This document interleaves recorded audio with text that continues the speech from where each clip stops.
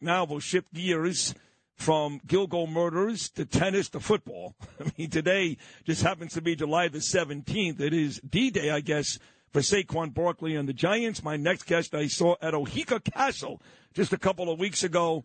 Nobody covers the Giants better, forever, for the New York Post. And, of course, the author of my first book, You're Wrong and You're Ugly, the great Paul Schwartz. Paulie, good morning, pal. How are you?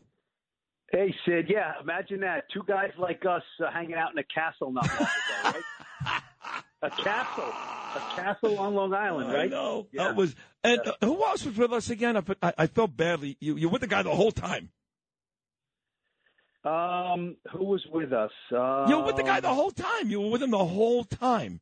A writer, I guess.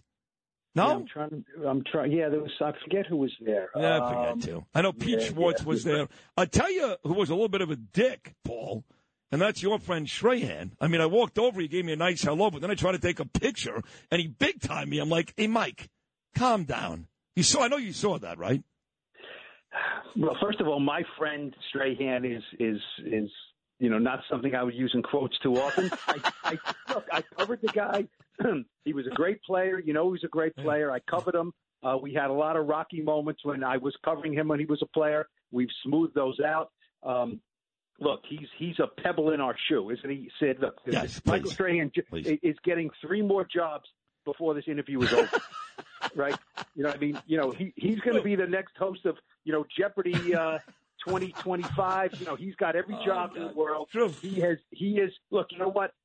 There are so many players out there and athletes out there. It's almost a phrase. People say, I want to pull a Strahan.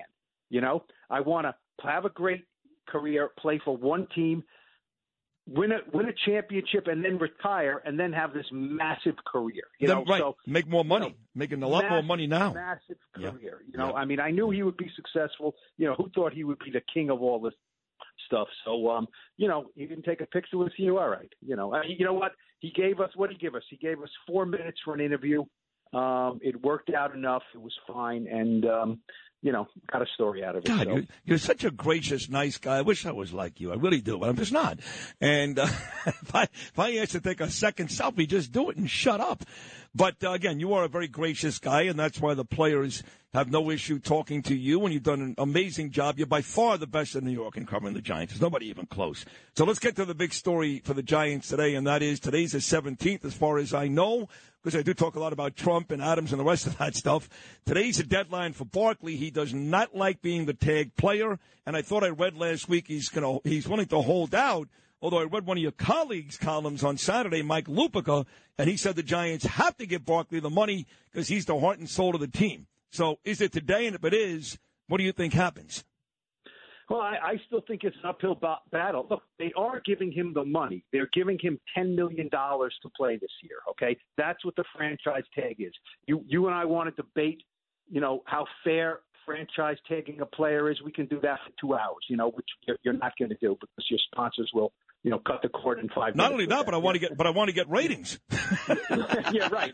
And franchise tag 101 is not getting ratings, But look, I mean, this is an NFL CBA bargained thing that teams can do with players. You have to give him a large sum of money for 1 year to keep him under your control. Heck, they can do it again next year for $12 million. So the Giants do not have to do anything. And if you look at the market completely, right, Sid, you're a guy who's been in several markets and several jobs, right? The market bears what you get paid, right? The market is bearing that the Giants don't have to do anything with Saquon. Now you talk about his well-being, his frame of mind, if something works that makes sense. But running backs, look, don't let your babies grow up to be running backs right now. Right? True. I mean, Dalvin Cook is unemployed. Ezekiel Elliott is unemployed. Miles Sanders ran for 1,200 yards last year. He's making $6.3 million a year from the Panthers. Josh Jacobs gained 1,600 yards last year, the most of any player in the league. He is on the same thing as Saquon Barkley, a franchise tag. So the Giants don't have to do anything. I think they're content to have him play for $10 million this year. Now, they would like to make the player happy. He's a really good player. He's a really good guy. He's a team captain. Face of the franchise, I'm not so sure about that. They just gave Daniel Jones $160 million. I agree. But is there a possibility that he does what we saw from Le'Veon Bell a couple years ago. And he was never the same player. He sat out the whole year for Pittsburgh, went to the Jets, and Kansas City, not nearly the same. Because I am reading that he's willing to hold out. So they may give him $10 million, but he may not play. I mean, do you think he would do that? Well, there's two kinds of holdouts, Sid. Is there a possibility he does that? Yes, that's, DEFCON 1. I'm not coming back. The heck with this. I don't think that is Saquon's mindset right now, even though it doesn't hurt him to float these ideas, right? He has no leverage with the Giants. So any of these ideas that get floated out there only, can put a little sense with the Giants. Maybe this guy won't play for us. Because, look, the Giants have him in the plans for 2023. It's just a matter of for how much. The holdout comes with if no deal gets done by 4 p.m. today, right? Okay, so he only can play on the franchise tag for $10 million. Now, I would think he will not sign the tag today. He will leave it unsigned next week on Wednesday when the Giants are going to be on the field for the first time in training camp. I would then not expect Saquon to be there. Okay, so that is, it's technically not a holdout because he's not under contract because he hasn't signed the tag, but I think he would withhold his services for a period of days or weeks, maybe most or all of training camp, kind of like a screw you. You don't want to take care of me. I'm not going to put my body through the grind of training camp. Right. I'll see you in September when the season starts. That could happen. He's within his rights to do that. It's not comfortable, and it's not, a good way to go into a season not having any training camp, but players have done it before. Yep. But you do expect that Sunday night, week 1, the day before the Jets play the Bills and Aaron Rodgers' debut, it's Giants-Dallas, a huge game Sunday night in MetLife Stadium. You do think that Saquon Barkley will be running the football for the Giants? I do, yes. Now, will he be able to run it 25 times because he's in perfect football shape, or will he be a little bit diminished because he hasn't been at training camp? That remains to be seen. You mentioned my friend Michael Strahan, right?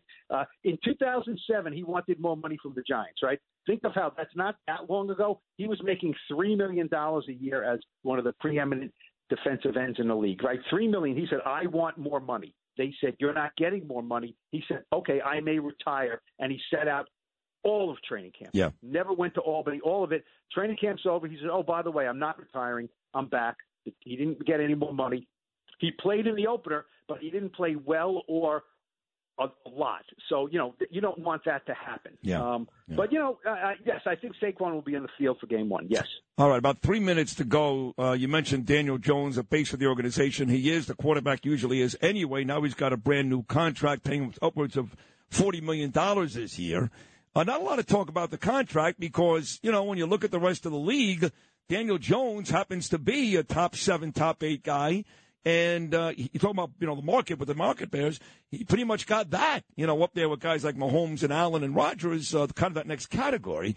Were you good with the Giants' deal with Daniel Jones?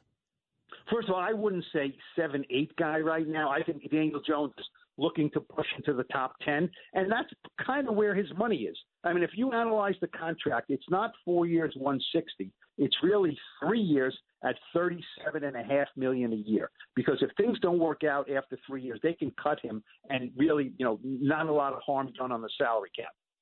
Now, the question is whether you like Daniel Jones and you think he can be a winning quarterback who can lead your team to a Super Bowl. If yes, $37.5 million is very fair for a guy entering his prime. If you say, I don't really like Daniel Jones, then anything is too much because you don't want him as your starting quarterback.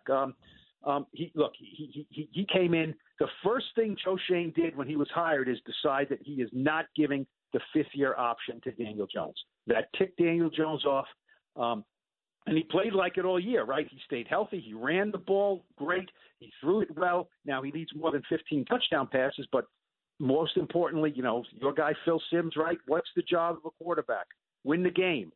Daniel Jones won 9 of them. They won a playoff game. So He did everything he had to do to prove to Joe Shane and Brian Dable, the new guys in charge, you're worth bringing back. He proved it to me, too, and Phil Simms does say that. Some other guys say don't lose the game, which Daniel Jones had done prior. He didn't do that last year, turned the ball over during inopportune times. But I would ask you this. If you're going to give your quarterback $38 million outside the tight end they got from the Raiders, why wouldn't you try to improve his wide receiver situation? It's the same as last year without Galladay, who was a stiff and a bum anyway, but he's got he's got no wide receivers. Well, they picked up Paris Campbell, who's a pretty good player if he stays healthy. second-round pick from Ohio State, 3 badly injured years with the Colts, 1 good year last year, and they drafted a guy, Jalen Hyatt, in the 3rd round. Right. Yeah, now, you're right. They didn't get DeAndre Hopkins. They didn't take a receiver in the 1st round. I don't think you can just dismiss Darren Waller like that, the tight end they got. If he is healthy, he will be their number 1 target. So does it matter if he's the number 1? He's 6'6". He looks like he should be starting at small forward for the Knicks. He's like a gazelle. He's not really. He looks like a basketball player playing football. So, if he's healthy and he plays well, it doesn't matter if you call him a tight end or a receiver. He's a weapon. He's a passing weapon. Daniel Jones is every bit of 6'5".